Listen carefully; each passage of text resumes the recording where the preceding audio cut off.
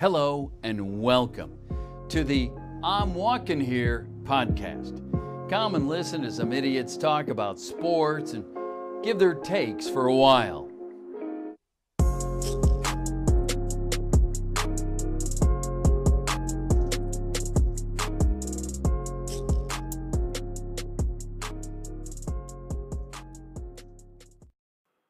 Welcome to another episode of I'm Walking Here. I'm your resident Massol Ian Cusick, joined by my good friend, as always, the New Yorker, Bryce Olds. Bryce, how you doing today? I'm glad the original intro is back. It's been a while. You've been switching it up on me, but brought back the traditional this time. I didn't really have anything creative to go with this time, so I kind of just had to go with the original, but... Yeah, that's fine. Nothing wrong with that. So how are you doing today? I'm all right. Maybe. You never really know in this era. Wow, that kind of took a turn, but well, we're in the week of the year where we'd usually be talking about the Pro Bowl. Just kidding, we don't talk about the Pro Bowl here. It doesn't exist, actually. Funny enough. The Pro Bowl, it actually has never existed. It's the Mandela effect. Everyone swears the Pro Bowl existed, but it just didn't. People are like, show me highlights from the Pro Bowl, and I'm like, I can't, because it's never happened. Sean Taylor killing the punter? Never happened. Nope. I do not know what you're talking about. That must have happened in a real game.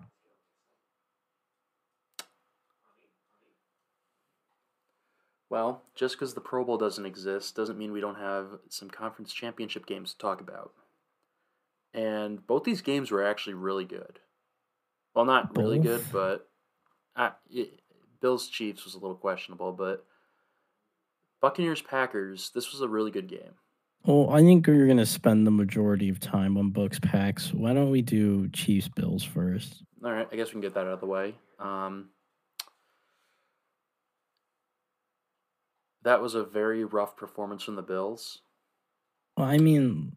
The truth is, I think people kind of forgot. People were like, oh, the Chiefs, quote unquote, look human. The Bills could beat them. That was just never the case. Did they look human? Maybe, but this Chiefs team was not losing to any of these AFC teams. They never were. And they did get lucky. Not losing to the Browns with Henny, but yeah, Pat came back full strength, absolutely dominated the field, as he always does. There's not much more to say about that. Yeah, you pretty much covered everything we need to really talk about. We both picked the Chiefs to win this game. I did say that there was a chance the Bills could win that because I think the Bills were best suited to match up against the Chiefs. But if that's the team that's best suited to match up against the Chiefs, don't watch the Super Bowl. I'm gonna watch it still, but yeah, no, that Chiefs team is. Hey, man, people were getting a little disrespectful. People were saying, this team is beatable. I guess technically, yeah, every team's beatable, but this Chiefs team is something, man. Just that offense, you got two of the fastest guys in the league in Hill and Hardman. You got a top 2 tight end in Travis Kelce. You got the best quarterback in the league in Mahomes. I honestly don't know. I saw a lot of other people say this too. I don't know how you can consider Kittle on Kelce's level. Kittle is 2, but Kelce's the clear best tight end in the NFL. It's not even a question. So, look at how he plays, man. The numbers in this AFC Championship game, Mahomes threw for, I think it was 300, it was 325. And guess you had the bulk of that. Tyreek Hill, 172, Kelce, 118 with 2 touchdowns. It just, doesn't get... look, man. Maybe it's because Kittle doesn't have, the best QB in the league. And maybe raw talent-wise, he is better than Kelce. but I don't think so. Maybe don't know. Kittle could put up that, but I don't know. The only reason I could see Kittle possibly being a better tight end is that Kittle's a complete tight end. He can do just about anything. He's speedy. He can go down the field. He can do the short game. He can block. Kelce kind of just catches passes. I mean, that's what people care about when it comes to tight ends. But Kelce can block. Not Kittle level, but he can block. He's fine. Kittle, I don't know if, like I said, I don't know if it's just because they don't have, Mahomes, but I don't know if Kittle can be as offensively productive as Kelce. And maybe this is just all recency bias, and maybe I'm completely wrong, but I think Kelce is just far and away the best tight end in the game. I don't know. They're two very different players. Kelce, though, objectively, best receiving tight end in the league. He's probably a top 10 receiver in the league, overall. I'm pretty sure he was number 5 in receiving yards, or top 5 in receiving yards this season. So, I don't know. That's just some food for thought there. And I'm the Bills, good on them, I guess. They certainly did put an effort in. They had a 9-0 lead, but they just couldn't survive what that onslaught was going to bring. They never were, but they had a lead for a bit. Moving on to the NFC Championship game, Tom Brady sort of just did the damn thing, and the Buccaneers won 31-26 against the Packers. Tom Brady did not do a single damn thing. He did some things. He threw some fucking picks and got bailed out. Literally, only one of those interceptions was his fault. I don't know about one of them, but I would say at least 2 of them were his fault. So let's talk about this then. His first interception was just a shit throw to Mike Evans. That's the one I think is on him. His second one was the one down in the red zone where he hit Evans on the hands. Evans tips it up, and I think it was Jair Alexander just comes down with it. The third one is the duck, which everyone was laughing about. I don't think that one was his fault because Fournette misses his block. Brady has a defensive end on him. So he throws up a prayer to Mike Evans that turns out to be an arm punt. He should be smarter to throw that, but still, though, it's a tough throw to make. And listen, man, it's been a long time since Brady's won a conference championship without ref intervention. It's not fun anymore. No one's laughing. Did the refs have the kicking team come out when it was 4th and goal? No, that's another bad decision by the Packers, which I'll talk about. It's not all the refs. It's just the fact that they let him play for 58 minutes and then they had to make the game all about themselves at the end is... I don't know why you run a game like that. That is not how you run any NFL game, especially not a conference championship. I understand what you're saying, but if you look at that call at the end of the game, no referee is not going to call that. That was clear and blatant holding. They called it pass interference, which I think is wrong. I don't think the pass interference was the right call. I think it should have been holding. Although I don't know if the ball was out at that point, so maybe that's why they called it pass interference. I personally don't think the ball was catchable, so I don't think the pass interference call should have held up, but I think it still should have been holding. So, I don't think you can really call ref ball there because it was a call that if they didn't make, that's an egregious no call. Well, the pass interference is an egregious call in itself, holding at worst. But the thing about it is, if they make the right call and it's holding, it's no difference from pass interference, really. Automatic first down, Buccaneers run the clock out, game over. So that's why I don't really understand why people are crying ref ball over that. Well, people are crying ref ball because for 58 minutes, that kind of shit flew. Like Not they to that really, extent, though. That's the thing. Like, if you looked at it, Kevin King was holding his jersey. He was about a yard away, maybe 2 yards away, dragging the guy's jersey. I don't think you can not call that. If you don't call that, it's one of the most egregious no calls in playoff history. I mean, the ball wasn't even going to him, so I don't know about that egregious no call in NFL history. But He did it right in front of a referee, though. I mean, it was right there. The ref saw it clearly. The penalty, it was right to call the penalty. It just wasn't the right penalty.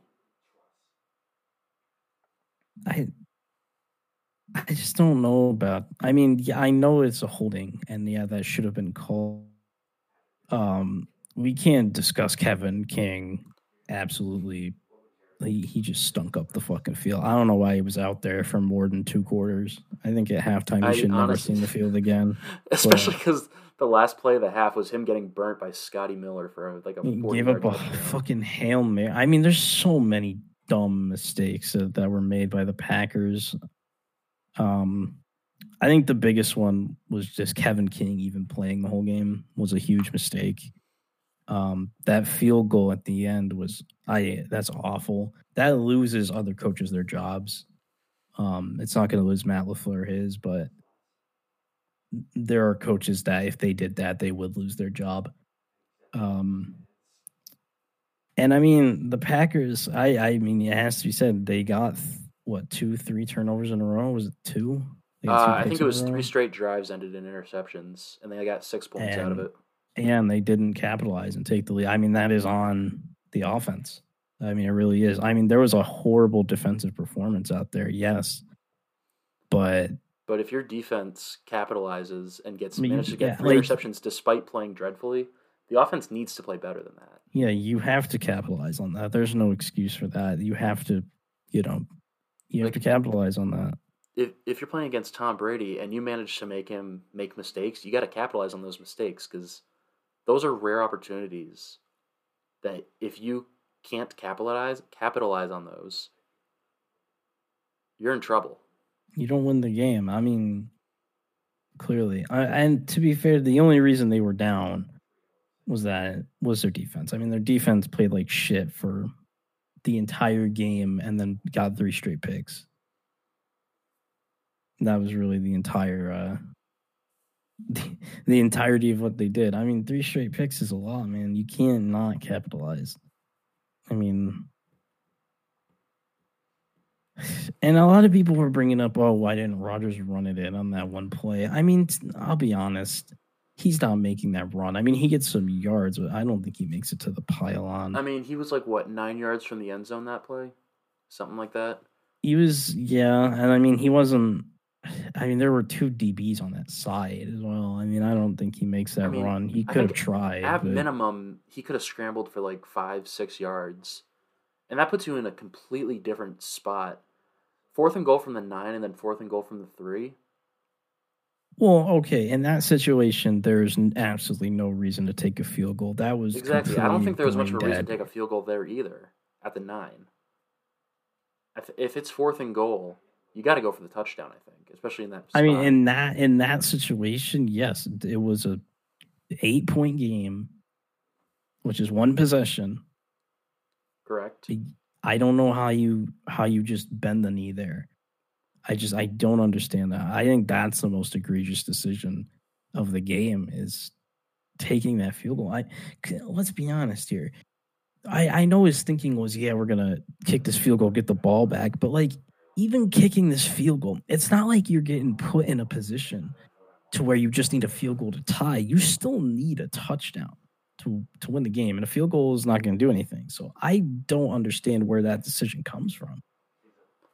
There is no logical decision that would lead me to say, let's take a field goal with like 1:12 left, down 8.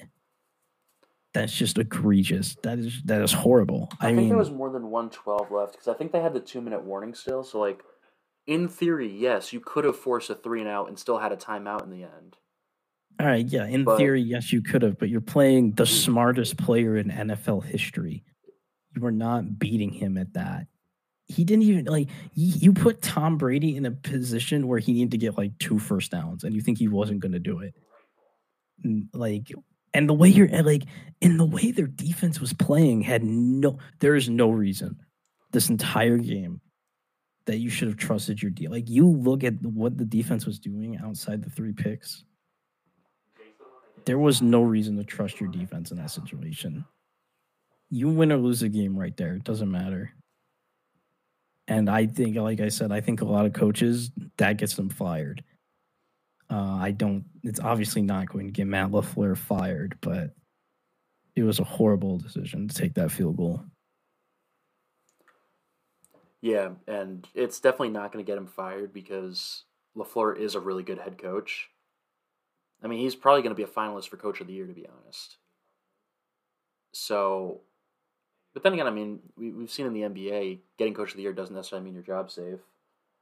No, we've seen it recently too. Dwayne Casey won Coach of the Year and got fired. Shout out Dwayne Casey. But this is only his second year as their head coach, and they've been pretty successful. Back-to-back NFC championships. So yeah, and I saw a lot too after the game. People were speculating about Rodgers' future. I swear to God, this is just a ticking clock that just happens every single January. They go to the AFC Championship, they lose. People ask, "Oh, is Rodgers done in Green Bay?" I mean, maybe, but I'm going to doubt it. Yeah, I don't think he is. He does have an opt-out this offseason, so he could opt out for whatever reason. I don't know why he would necessarily, because he's making a shitload of money this year, and he's on one of the best teams in the league. And he's also 39. He's going to be 39 next season. So, like... Yeah, that's another thing. Like, if he was 29, 30, maybe this would be a question. He's 39. You think he wants to start over at 39? I mean... He's got one of the best... He's in one of the best positions in the NFL right now. Because he's, like, in the twilight of his NFL career where he still has talent, but he's still getting up there in age. He's got the experience. He's still good. He's making a boatload of money, and he's on one of the most talented teams in the league offensively. Like, you're right. And I know Tom Brady, he just went, he decided, I'm going to start over. But, like, you look at the position the Patriots were in when he left and the position the Packers in right now. It's not even comparable. It's not comparable. The Patriots were on a heavy downhill slope that the Patriots are going to be rebuilding for years. They're going to be mid to bad the next 5-10 years. The Packers... I don't know about 5-10. That seems like a little much. Hey, man, it takes a while to get out of that hole. I mean, it could be less. I don't know, but they got a lot of things to figure out about their identity. But like I was saying, the Packers, I guess if Aaron Rodgers left, the Packers probably would struggle. But, like, this team is still overall good. I know they lost, and they really, didn't play well in this game, but this team is good. This team can go to a Super Bowl. If they decide, like, if they get another wideout, which they should have. I mean, I know we were roasting the Jordan Love pick. It's crazy that they were this good without drafting. I think the only player in their draft class that played in a playoff game was A.J. Dillon. Which is abysmal, by the way. That's horrible drafting by the front office. I mean, granted, A.J. Dillon was a solid back for him, but, I mean, come on. How many wide receivers were available there that were, like, would be solid for Rodgers? I mean, they could have had almost any. They could have had T. Higgins, who was great for Cincinnati this year. They could have had Shenault. Or could they have? I think they could have. I believe they could have. They could have had Ayuk. No, they couldn't have had Ayuk. Ayuk was drafted high.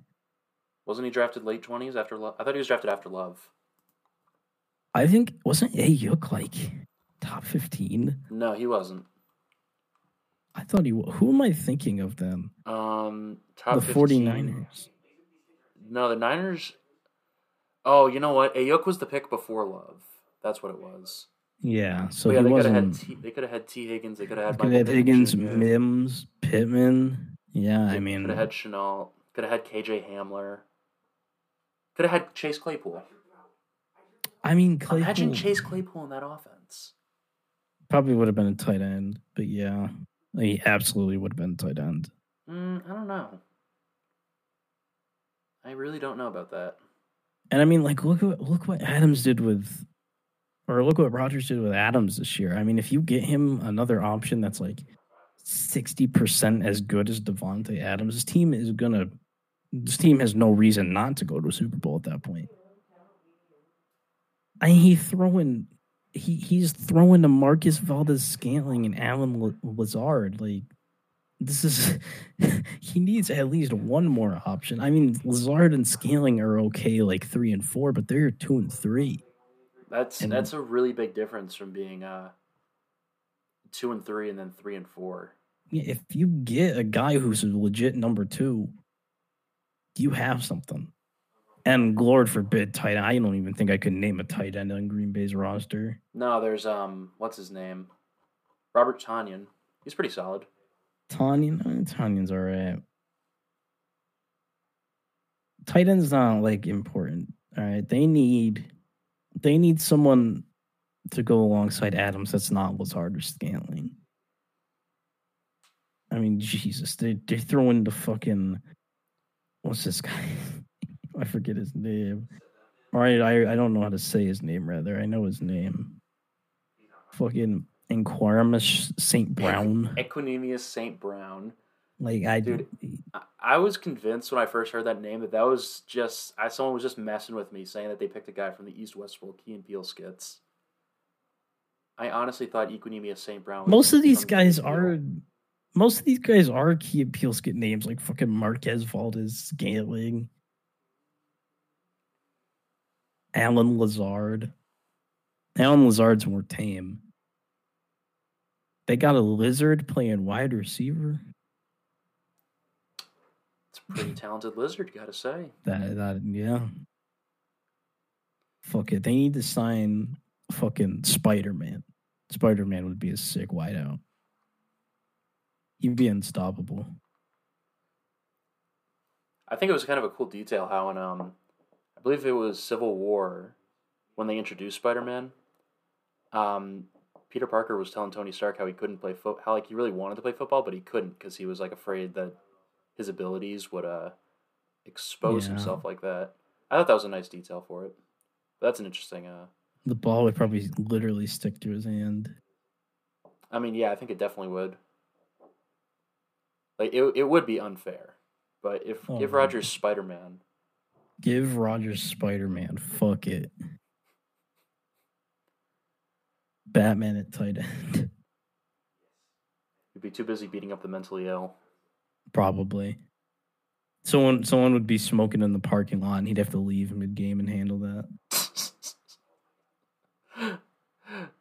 Some fans would be moving up in their seats at the start of the fourth quarter when the stadium started to empty out, so he starts kicking their ass.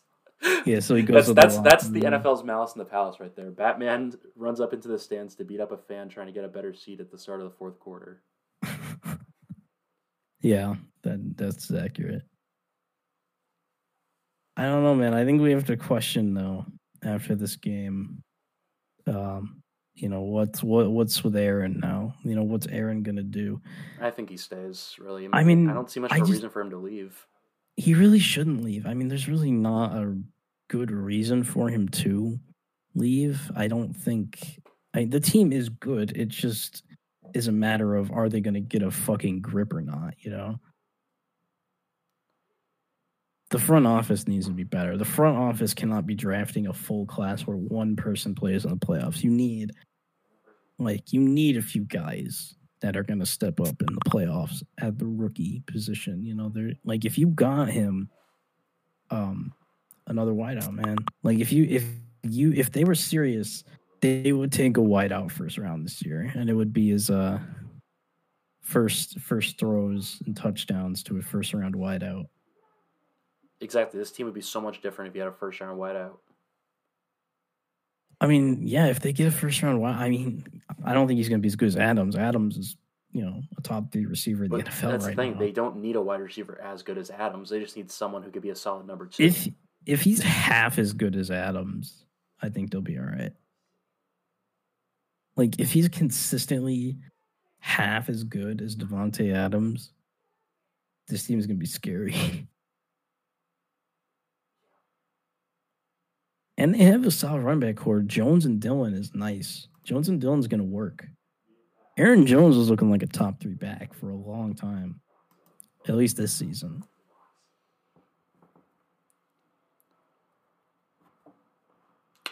But fuck it, they're going to trade their first for Ezekiel Elliott, so it doesn't matter.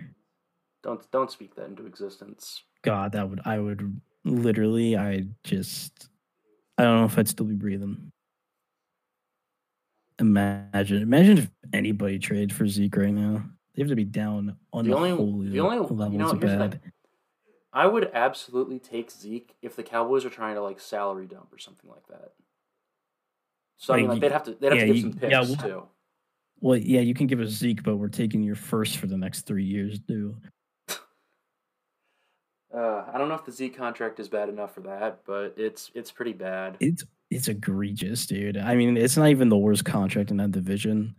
That is Carson Wentz's contract. Yeah, I might be able to get 3 firsts for Wentz's contract. Dude, that Wentz contract it kicks in this year too, which we brought up before, which is so bad. Which means it's like 4 years at $38 million or something like that.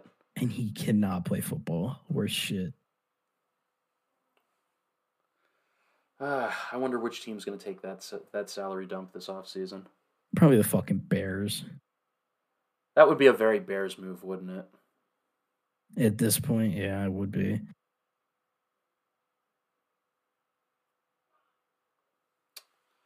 But we got to talk about another QB 2 more QBs actually that are on the move. Matt Stafford's going to be leaving, and Deshaun Watson is going to be leaving.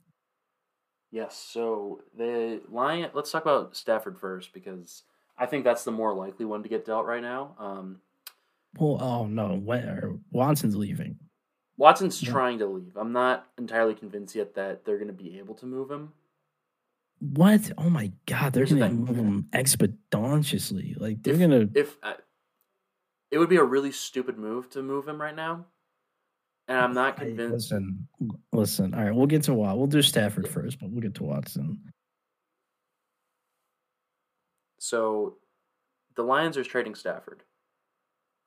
Good for Stafford. Yeah, good for Stafford. I hope he gets traded to a contender, because frankly, he deserves it. I think the 49ers are in a lot of discussion about Watson and Stafford. Yeah, there's been a lot of Stafford. It seems like Stafford's been the more popular one so far.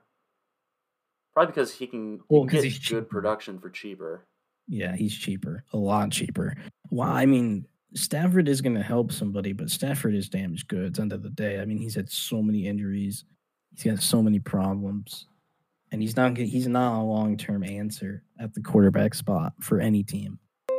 So he's more of let's see what we can do. Like we need to make a move now kind of quarterback. So I think I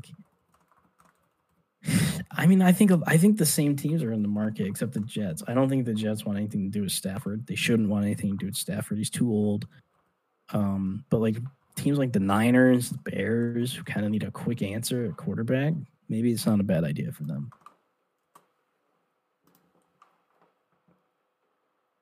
If he is traded to the Bears, I think I would hang it up.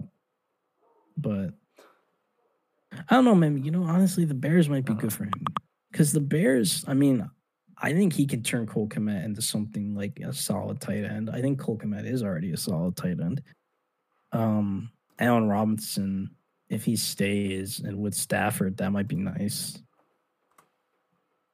But I think a lot of people overrate Stafford a little bit.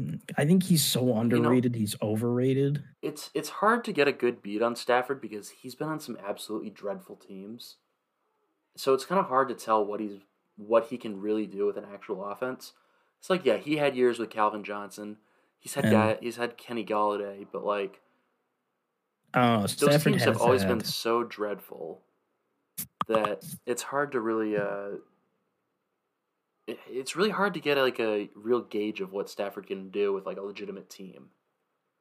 I mean, he's never had like an amazing all-around team, but he should have probably done better with Megatron. I'm not even gonna.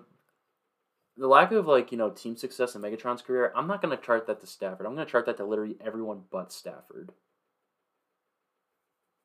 Yeah, maybe it is everyone but Stafford's fault. Probably more the front office, if anything. Front office, coaching staff, defense, everyone else on offense. Just, I don't really feel comfortable blaming Stafford for that, because what else is he supposed to be able to do with that?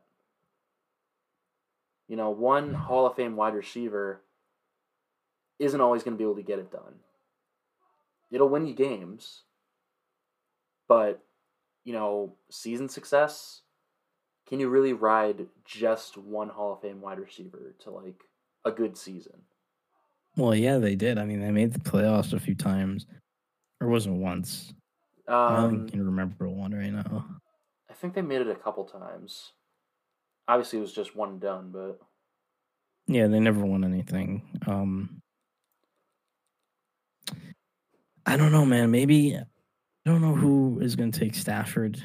But like we said, he is the cheaper option, and he is an immediate, like, a few season answer. We'll see if other teams want, the more long term expensive answer in Watson, which we can get into Watson now. I don't know who's going to trade for Stafford, but there's some teams Watson would fit on very nicely. So Watson has said he wants to either go to the Jets or the Dolphins right now. Those are like his top two. But he also said he's not going to like void any trades that they make with other teams. So he just wants to leave. I mean, that's the answer. He does not want to be in Houston anymore. I don't blame them.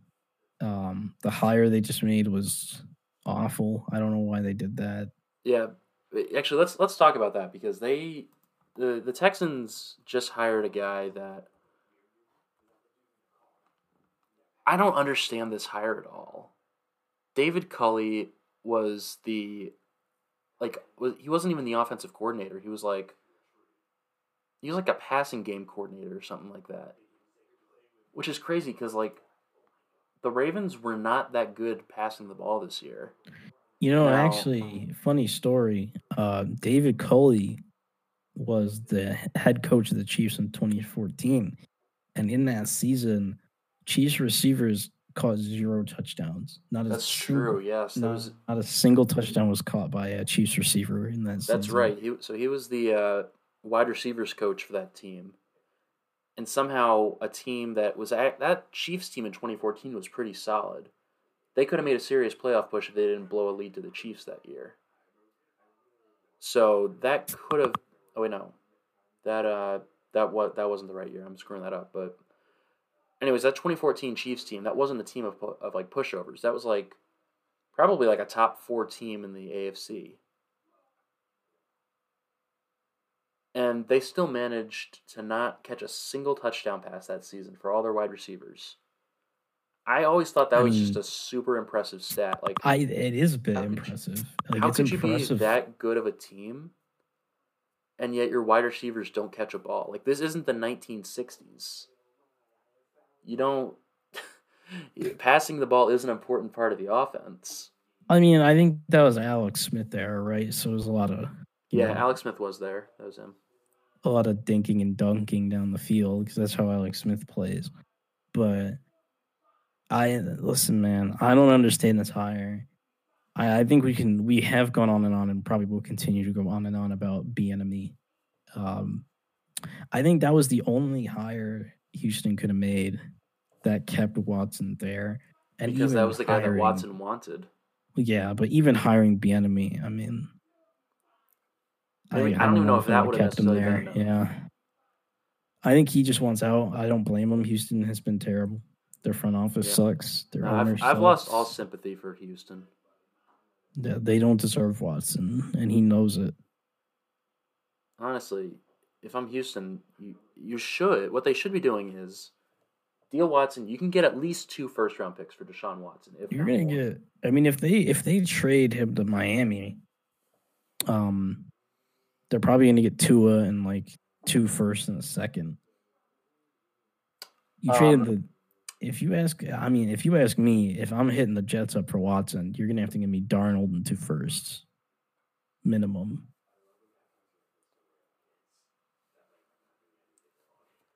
So I was looking on Twitter one day, and one of the ESPN Boston beat writers I saw This was like what the Patriots would have to give up in order to get Deshaun Watson.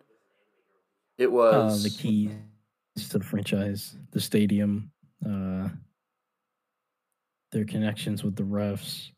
probably the position of mayor of Boston too, but we can discuss that Probably later. key of the city. Key to the city. Oh, that's a given. Pretty much every Patriots quarterback gets a key to the city. That's just kind of how Boston works. But I mean, what they said was I don't know. What did they say? they said pick 15 this year. Yeah, Our obviously. third this year. Okay. Our first next season. Okay. I believe it was a fourth next season, and then our So second two firsts. our second the year after that, and then like J.C. Jackson, which honestly that's my least favorite thing to give up in that trade was That's J.C. a Jackson. lot. It is a lot, but it's also Alright. Deshaun Watson. And then it What like else? then like two other younger guys, and then we get Damn, Deshaun Watson. And a fourth. Not a fourth. Which, although Deshaun Watson and a fourth for all that would be an incredibly Patriots move. And somehow that fourth round draft pick turns out to be better than any of the guys that Houston takes with any of our draft picks. That would just Well, be it would be Houston's- painfully New England. Houston, well, they're going to have a new front office, so they'll probably, hopefully be better at drafting than the recent years. I mean, that's a lot. Yeah, I think it's worth it. I mean, who knows if J.C. Jackson's going to keep repeating these seasons, you know? He looks good, but, I mean, I'd give him up for Watson in a heartbeat. Yeah, I'd probably have a hard time adding Jackson to all that already. I mean, I'd be more comfortable keeping one of our first and then giving up J.C. Jackson too. But if they're not willing to budge on that, then I mean, we're talking about Watson, so it's I going to know. be pricey. I don't think New England. I don't know. I just don't see that as a fit. You know what I'm saying? Like, I don't see Deshaun Watson. I don't really see New England like going after Watson. You know what I mean? Like, it doesn't like click in my head. Like, because like when I see the Jets, I'm like, yes, Watson would fit there. The Dolphins, absolutely. But New England, I don't see it. Bills must be pissed right now. So I mean, like, yeah, I'm sure they're pretty happy with Josh Allen right now. I know he's not Deshaun Yeah, I Watson, mean- but like, The Bills are better than all these teams. Even if they add Watson, they're still better. Like, even if any of these teams add Watson, they're still a better team. yeah. I don't think he's going to go to Miami though, because I don't really know why they should do that. I mean, they got Tua. Tua looks pretty solid. I know he's not Tua, Deshaun Watson, no. but like, I'd give up Tua for Watson. if it were 1-for-1, yes, obviously. One for But are one, no chance. Watson's you that's gotta what I was- understand. Watson's a understand- top 3 I QB in this understand league. Watson is a Like, top 3, top 5 QB, so it's not going to be 1-for-1 him for Tua. No matter how badly he wants out, they're not going to be 1-for-1. I Tua- mean, Tua. I'm just wondering, is it really worth that little, maybe not little extra jump, but that extra jump? Would it be worth throwing in, like, well, what would you have to add for Tua to the trade if you're the Dolphins, if you want to get Deshaun Well, Watson so badly? Tua's unproven. Like, he had a very up and down rookie year. Honestly, the best QB on this roster all season was Fitzpatrick. And I mean, the playoffs are on the line, and Tua stunk it up. I mean, he really, against the Bills team that really wasn't even trying. So I don't know, man. Tua. I don't think Tua's the bargaining chip you're thinking right now. I think you're gonna have to give them 2 firsts and maybe another pick with Tua if you want Watson.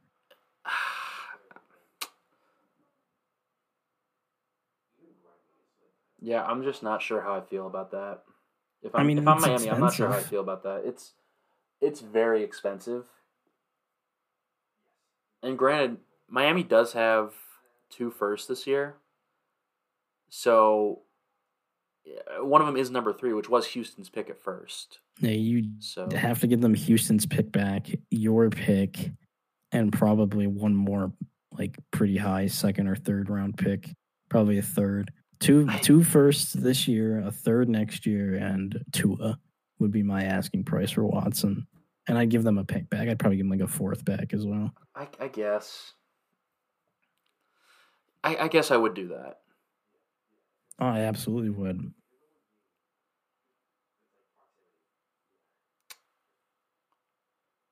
Listen, man, Watson is the primetime commodity.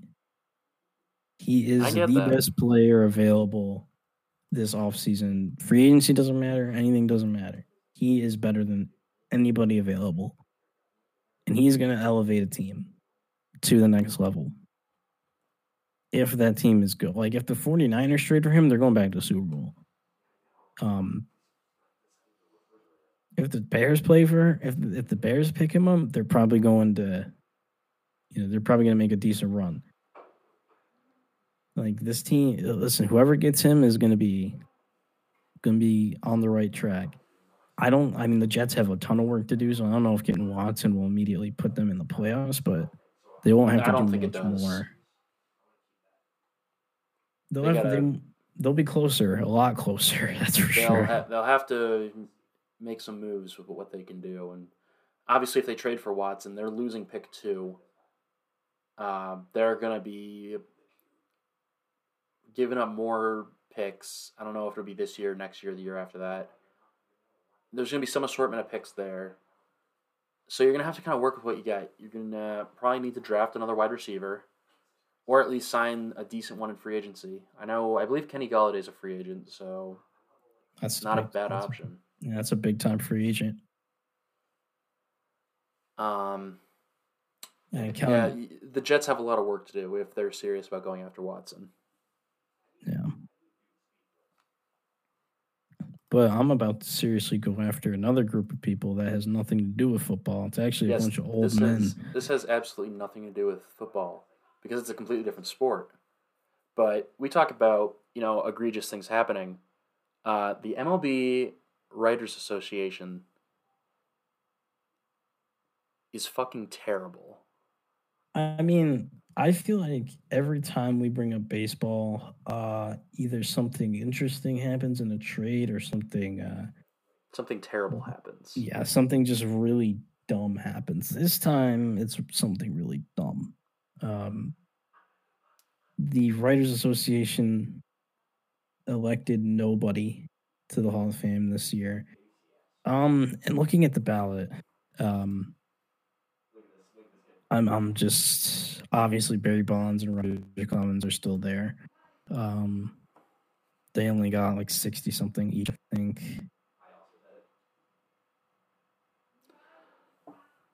And you have a bunch of people on that ballot, man, that are Hall of Famers. Like, Curt Schilling. I think Curt Schilling was the big one. Curt Schilling is deciding to take his name off the ballot, I believe. Which is funny because I don't think he can do that. I think he can. I think he can try. He can try, but I don't think they're obligated to take him off the ballot. They can still have him on the ballot. He can say, no, don't put me on there. But I don't think he can do anything about it. Here's the thing about Curt Schilling.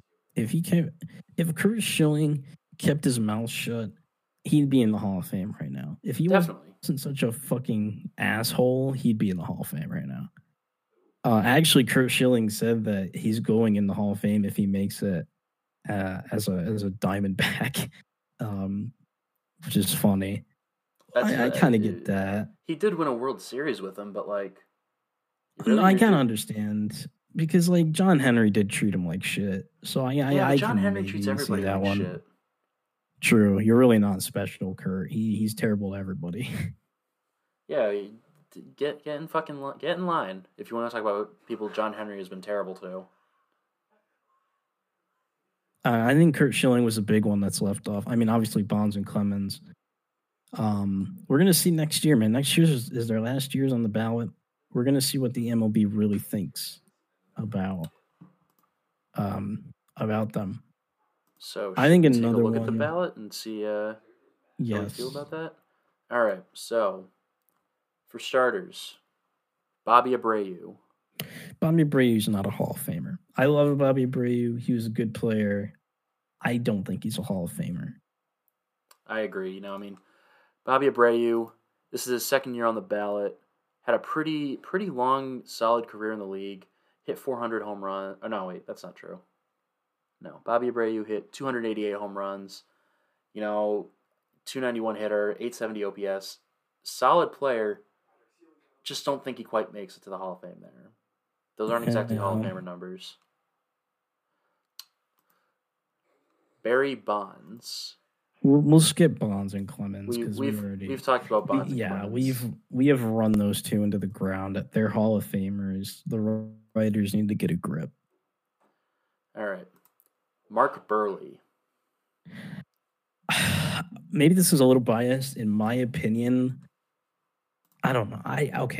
Realistically, I don't think he is a Hall of Famer. But I would like to see him in the Hall of Fame. I think Mark Buehrle was a very good pitcher. I would like to I feel the same way about Bobby Abreu. I would love to see Bobby Abreu in the Hall of Fame. I just don't think he is. I kind of feel that same way about Buehrle.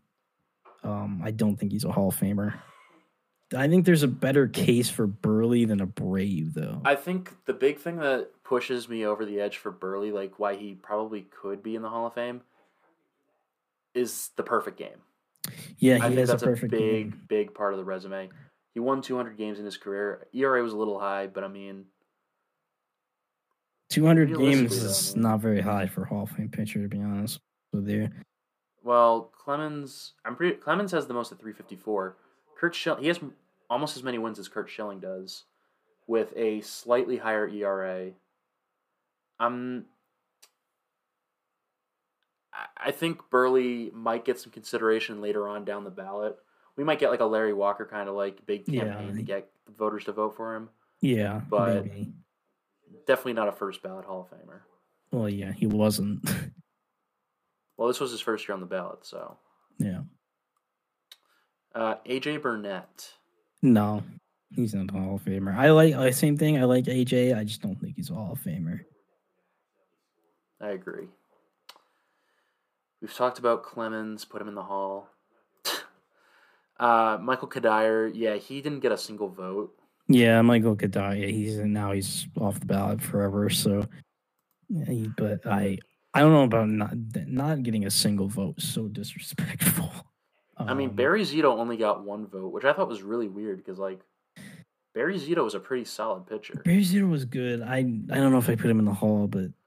Yeah, but only one vote, really? Yeah, he deserved more than one vote.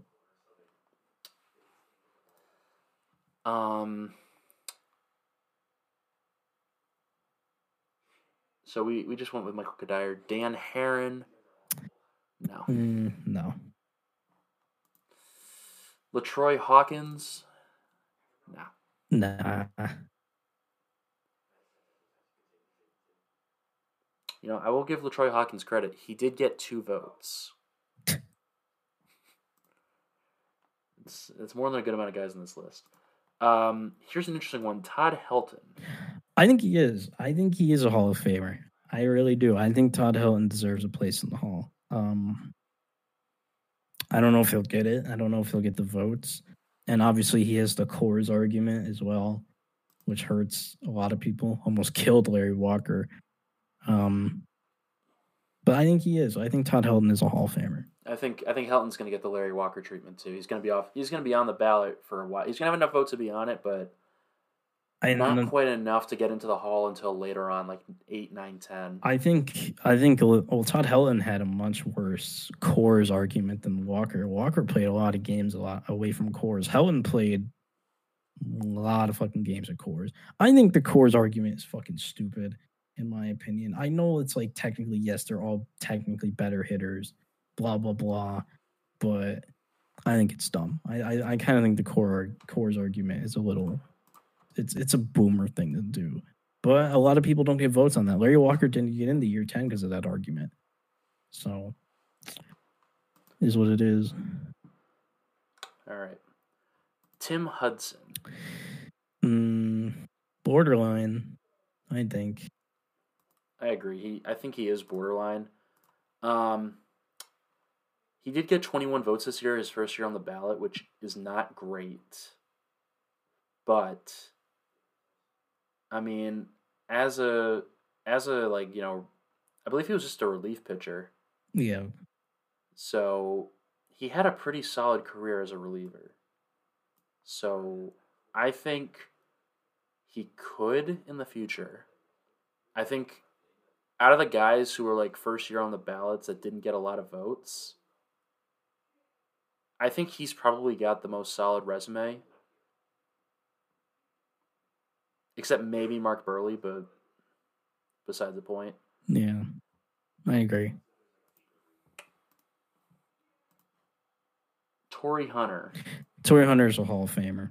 He's absolutely a Hall of Famer. I knew he wasn't going to be first ballot, but Torii Hunter is going to have a place in the Hall of Fame. 1,000,000%. Be an absolute crime if he doesn't have a place in the Hall of Fame. I could see it, but I could also see this. I could see him probably missing out. No, I doubt it. I doubt it. He's going to be in the Hall of Fame. It's not going to be like anytime soon. It might be year fucking 10 on the ballot, but he's going to be in the Hall of Fame. Maybe. I don't know. I mean, he did hit 353 home runs, which is good. His batting stats, good, but I'm not sure if I'm going to call these Hall of Fame numbers per se. I mean, a career 277 hitter, 793 OPS. Good numbers, sure. But is that really a Hall of Fame career? I think he absolutely had a Hall of Fame career, especially on the defensive side of the ball. There's going to be another center fielder we'll get to soon that I think the same thing for. But I think Torii Hunter absolutely is a Hall of Famer. Andrew Jones. That's what I was talking about. Andrew Jones is absolutely a Hall of Famer as well. No question about it. I don't think there's... Yeah, I think there's a much better case here than Torii Hunter. 434 career home runs. A little less on the batting average. He only hit 254 his career, but he did have an 823 OPS. Andrew Jones hammered the ball. Andrew Jones... I think... And he did get 33% of the votes this year in his fourth year on the ballot. So... He's on trajectory. He's probably going to make it. He is. I could see it. Jeff Kent. I think there's an argument. I agree. I mean, he was a solid hitter in his career. Don't believe he ever won a World Series. I don't think so. But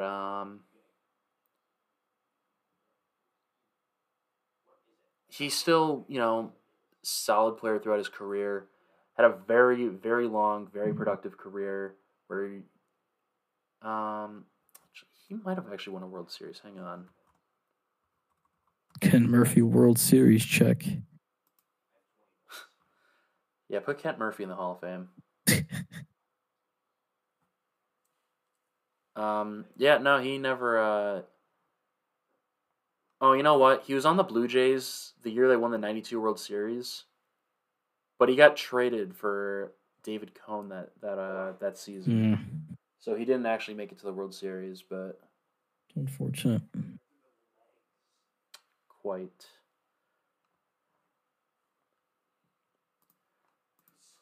Next on the ballot, Andy Pettitte. I think there's an argument. I mean, Andy Pettitte's one of those guys who admitted to using PEDs. And really, even with the PEDs, he wasn't an amazing pitcher. He was good. But I think there's an argument. I just don't think he makes the Hall of Fame. Yeah, I think the steroids kind of put the nail in the coffin there. It's unfortunate because he was a pretty decent pitcher. I'd say he was even a pretty good pitcher too. He was good. It's just, you see what PEDs did to Bonds, to Clemens, to Sammy Sosa. Even Manny now. I mean, we'll get to those guys in a bit, but I don't think Andy's going to get in just because of that. Aramis Ramirez. Nah. He's actually off the ballot. Yeah, he's not. He only got 4 votes. Manny Ramirez, I think should. I don't think he should. Here's the thing: I'm not very hard on people with PEDs, but Manny Ramirez, I think he's one of the only ones who actually served PED suspensions, and this was way after the steroid era. Like, he was grossly cheating, and I just don't think he deserves. I don't think he deserves it. He was a good player. I enjoyed watching him play, but he did cheat a lot in an era where he really should not have been. So I personally would leave Manny Ramirez off my ballots if I was voting. That's a fair argument, but I'd still put him in right now. I mean, he's a fantastic hitter. I think he's probably going to retire as one of the only members of the 500 home run club to not make it into the Hall of Fame. Although, I mean, there's probably going to be more of those guys. I mean, A-Rod's if this is how things are going to go. Well, here's the thing. I think their morals change. A-Rod is a Hall of Famer at 2 positions. Like, A-Rod had a Hall of Fame career at shortstop and third base. It's going to be very difficult to keep A-Rod out of the Hall of Fame. Will they? Maybe. But when we get to Sammy Sosa, I want to talk more about this. All right, well, let's keep it moving then. Scott Rowland. He's a Hall of Famer. Scott Rowland's a Hall of Famer. He should be. Scott Rowland's a Hall of Famer. Curt Schilling, we've talked about him. If he wasn't a dickhead, he'd already if Curt Schilling shut his fucking mouth, he would be a Hall of Famer. But if he wasn't baseball Trump, he'd be in the Hall by now. I think the quote. I think a Phillies GM said this. Every 5th day, Curt Schilling is our horse, but every other day, he's a horse's ass. I like that. That's a good one. Yeah, he's just a fucking dickhead. Which I mean. Shouldn't he is a it shouldn't have an impact on his Hall of Fame season. I guess not, but I mean the MLB has no morals. Like, they've put KKK members in the Hall, no issue. So I mean, maybe people like that who act like Curt Schilling don't deserve it, but they've put probably, worse people in the Hall than Curt Schilling. I mean, Curt Schilling's a fucking asshole. He's an awful human being, but I mean, that hasn't stopped the MLB. It's not the Hall of Nice Guys. It clearly it's not the Nice Guys Hall of Fame. It's the MLB Hall of Fame. So I think you really got to look at the MLB Curt Schilling, not the Twitter Curt Schilling. And Curt Schilling was a Hall of Famer, easily. And if he stays on the ballot his 10th year, he probably will get in. I certainly hope so. I'm not gonna say I hope so. I dislike the man, but his baseball career is undeniably a Hall of Fame career. All right, Gary Sheffield. So this is another gray area one because of the PEDs. I mean, I don't feel as strongly about Gary Sheffield as I do Manny Ramirez in terms of PEDs, but Gary Sheffield is probably not going in the Hall because of this. Should he? I mean, probably, but he probably won't, which is a shame.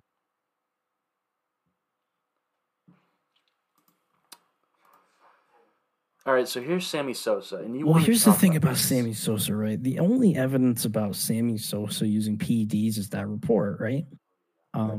Right. But guess who else was on that report?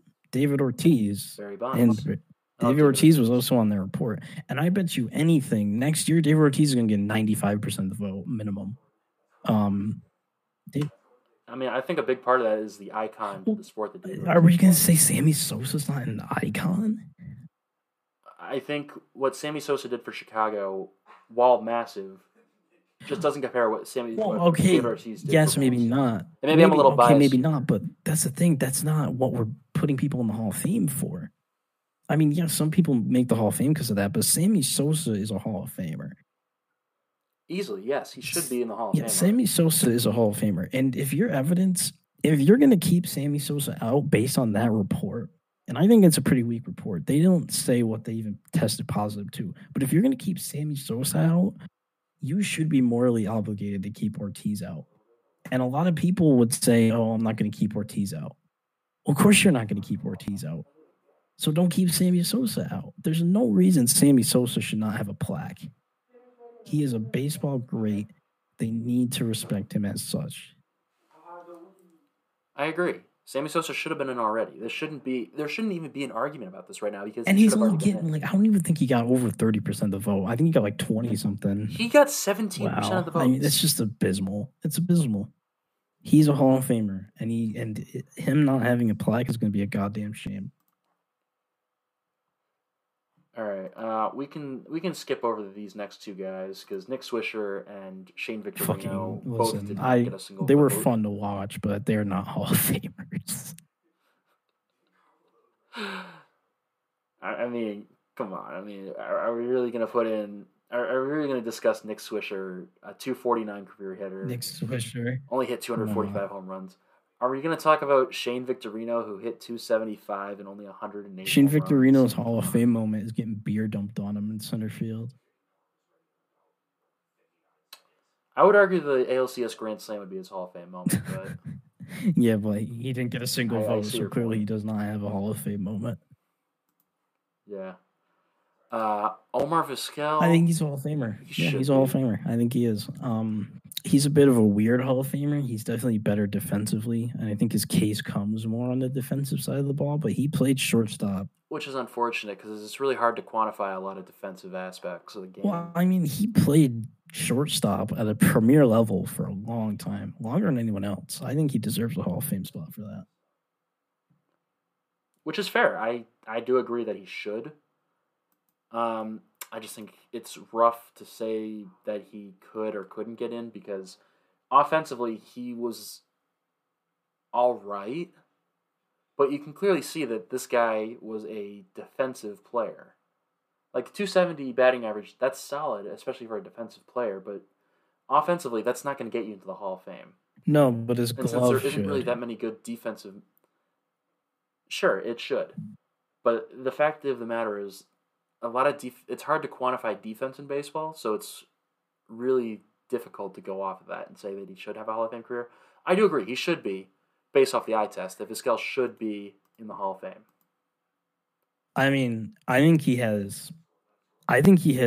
should have the hearts of the old school voters and the new school voters, because new school voters, they like the new metrics, the new defensive metrics, and Vizquel obviously impresses and knows. And old school voters, I mean, they see his gold gloves. He's got a lot of gold gloves. He does have a lot of gold gloves.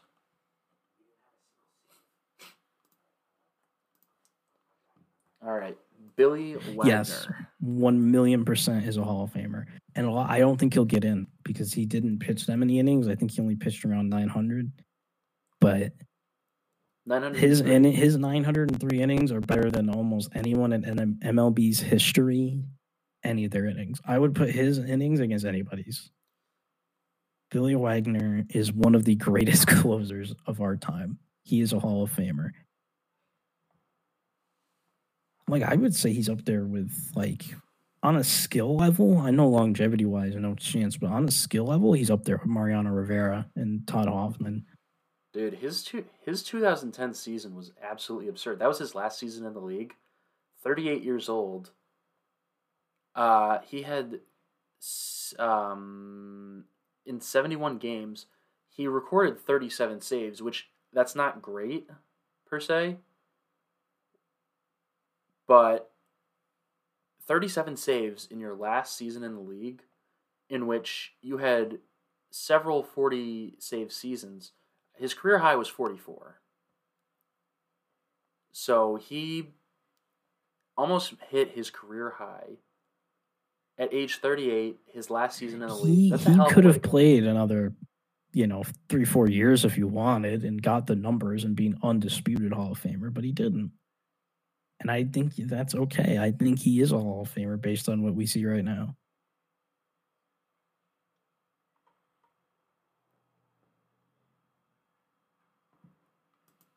All right, and last up on the list, we did talk about Barry Zito earlier. I think Zito's just one of those Um, guys that he was fun. I enjoyed watching him, but I wouldn't give him a plaque. I don't know. I would have thought that more guys would have had him on his ballot. For the first season, I would have expected him to get more than one vote. Yeah, he deserved more than one vote, but yeah, I don't know. Maybe we're expecting too much out of the Baseball Writers Association. Listen, I just want to end this off by saying this: the Baseball Writers Association is absolutely abysmal, and next year there's going to be a lot of things that happen. There's going to be a lot of people on the ballot that deserve to be in next year. A-Rod, Ortiz. If Schilling stays on the ballot, he'll probably get in. I mean, we could see a huge. I mean, look, if let's say A-Rod and Ortiz are first ballot Hall of Famers, and they decide to put Clemens, Bonds, and Schilling in, that'd be one of the biggest classes. That's probably it's going to be the best.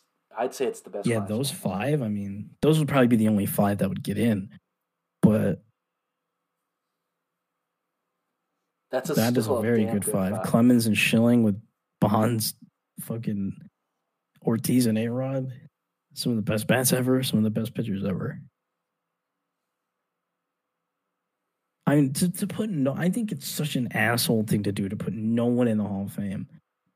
And they've done it, like, this is not the first time in, like, the last couple of years. I mean, it'd be one thing if there was no one worthy of a Hall of Fame. Plenty. Yeah, there's plenty here that are worth Hall of Fame spots. Exactly. There's no excuse. Fuck people that put in blank ballots. If you get a ballot and you don't vote for anybody, you are awful. You are an awful person. Yeah, no, for real. Like, what's the point? If you're just going to put in a blank ballot, that is an honor that not many people get. And to sit there and look at your ballot and say nobody deserves to be in the Hall of Fame, you're an asshole. You're an asshole. Ridiculous. I mean, truthfully. And I think there are many people here that you could put in the Hall of Fame with no shadow of a doubt. And most people don't even use their 10 votes. Like, if I was a Hall of Fame voter, I'd use 10 votes every single ballot. If that's what I wouldn't maybe use 10 votes, but I'd at least use 7 or 8. I would use as many as I thought were reasonable. Unless it was an absolutely atrocious year. Yeah, I would use any I thought were reasonable. Well, there's the thing. These guys think it's reasonable to submit a blank ballot. It's egregious. Barry Bonds might have juiced. He probably juiced, but I mean, Clemens probably juiced, but so what? I mean, I just think it's a really... The fact that a lot of these guys that are, like, getting blackballed from the Hall right now, they didn't serve a suspension for their offenses. I mean, they should have. Their alleged offenses, I gotta say. But it probably should have, but... It's just... Or, because Curt Schilling's such an asshole on Twitter, we're not going to put him in the Hall of Fame. Like, yeah, Curt Schilling is a total asshole. But I just don't understand how you can use that to justify 30% of the voters leaving him off his ballot. We bitch about it every year. We do. And we're going to bitch about it again next year, and we're going to bitch about it again the year after when none of these guys get into the Hall next year, despite, a good 5 or 6. I mean, I think we're going to see, if Schilling's on the ballot, I want to believe we'll see at least 3 Hall of Famers in Barry Bonds, Clemens, and Schilling next year. Your optimism, the Baseball Writers Association, is admirable. We see this a lot. We see a lot of 10th year people get a lot of sympathy, like Edgar. I mean, Edgar should have been way earlier in 10th year, but in his 10th year, they're like, all right, Edgar's a Hall of Famer. We saw it with Larry Walker. We see a lot of sympathy in that 10th year. Yeah, I get that. And they should. They should put Schilling in. I'm not confident that he's going to get in. I thought he was going to get in this year. I just get this feeling. I thought he was going to get in this year, too. Like, the numbers, it was pointing towards, like, okay, maybe Schilling will, this will be Schilling's year. Because last year, Schilling got 70%. So, and that was a jump. That was a 10% jump from the year before. He hit 60 last year. He had 70 this year. it wasn't unreasonable to think that, okay, Schilling will get at least 5% more votes this year. That should be enough. But no, it wasn't enough. He got 1% more votes. I mean, if he stays on the ballot 10th year, he's going to get in. I think he'd be the lock. He'd be like, I hope so. If he's on the ballot next year, he is my one lock to get in the Hall of Fame. And him and Ortiz. But I mean, A-Rod, talent-wise, is absolutely a Hall of Famer. So we'll see how they treat A-Rod. But we will revisit this next year. Dude, we should get our own ballots for next year. I mean, we probably have to start writing about baseball. Also, you are a complete pansy if you don't release your ballot publicly. Oh, facts. That is a factual statement right there. Yeah, you are a pansy. Release the ballots, coward. I'm sure people would still love to find out who the person who didn't vote for Jeter was. That man has balls. I'll give him all the credit in the world. I mean, the balls aren't as big as, they could be because he wasn't public about it, but, like, you're the one guy who didn't vote Jeter. You got to go public about that. You're going to get a lot of hate, probably a couple death threats. But, like, look, if you're a sports personality and you haven't gotten a death threat before, you're doing something wrong. Hey, man, the greatest compliment to journalism is being killed. I think it depends on who's killing you. Well, if it's the CIA? If it's the government, yes. Because that means you're doing something right. Or something very wrong, actually. Although I guess that's just a matter of perspective at that point. That's going to sound fantastic out of context in the best of, isn't it? Oh, absolutely.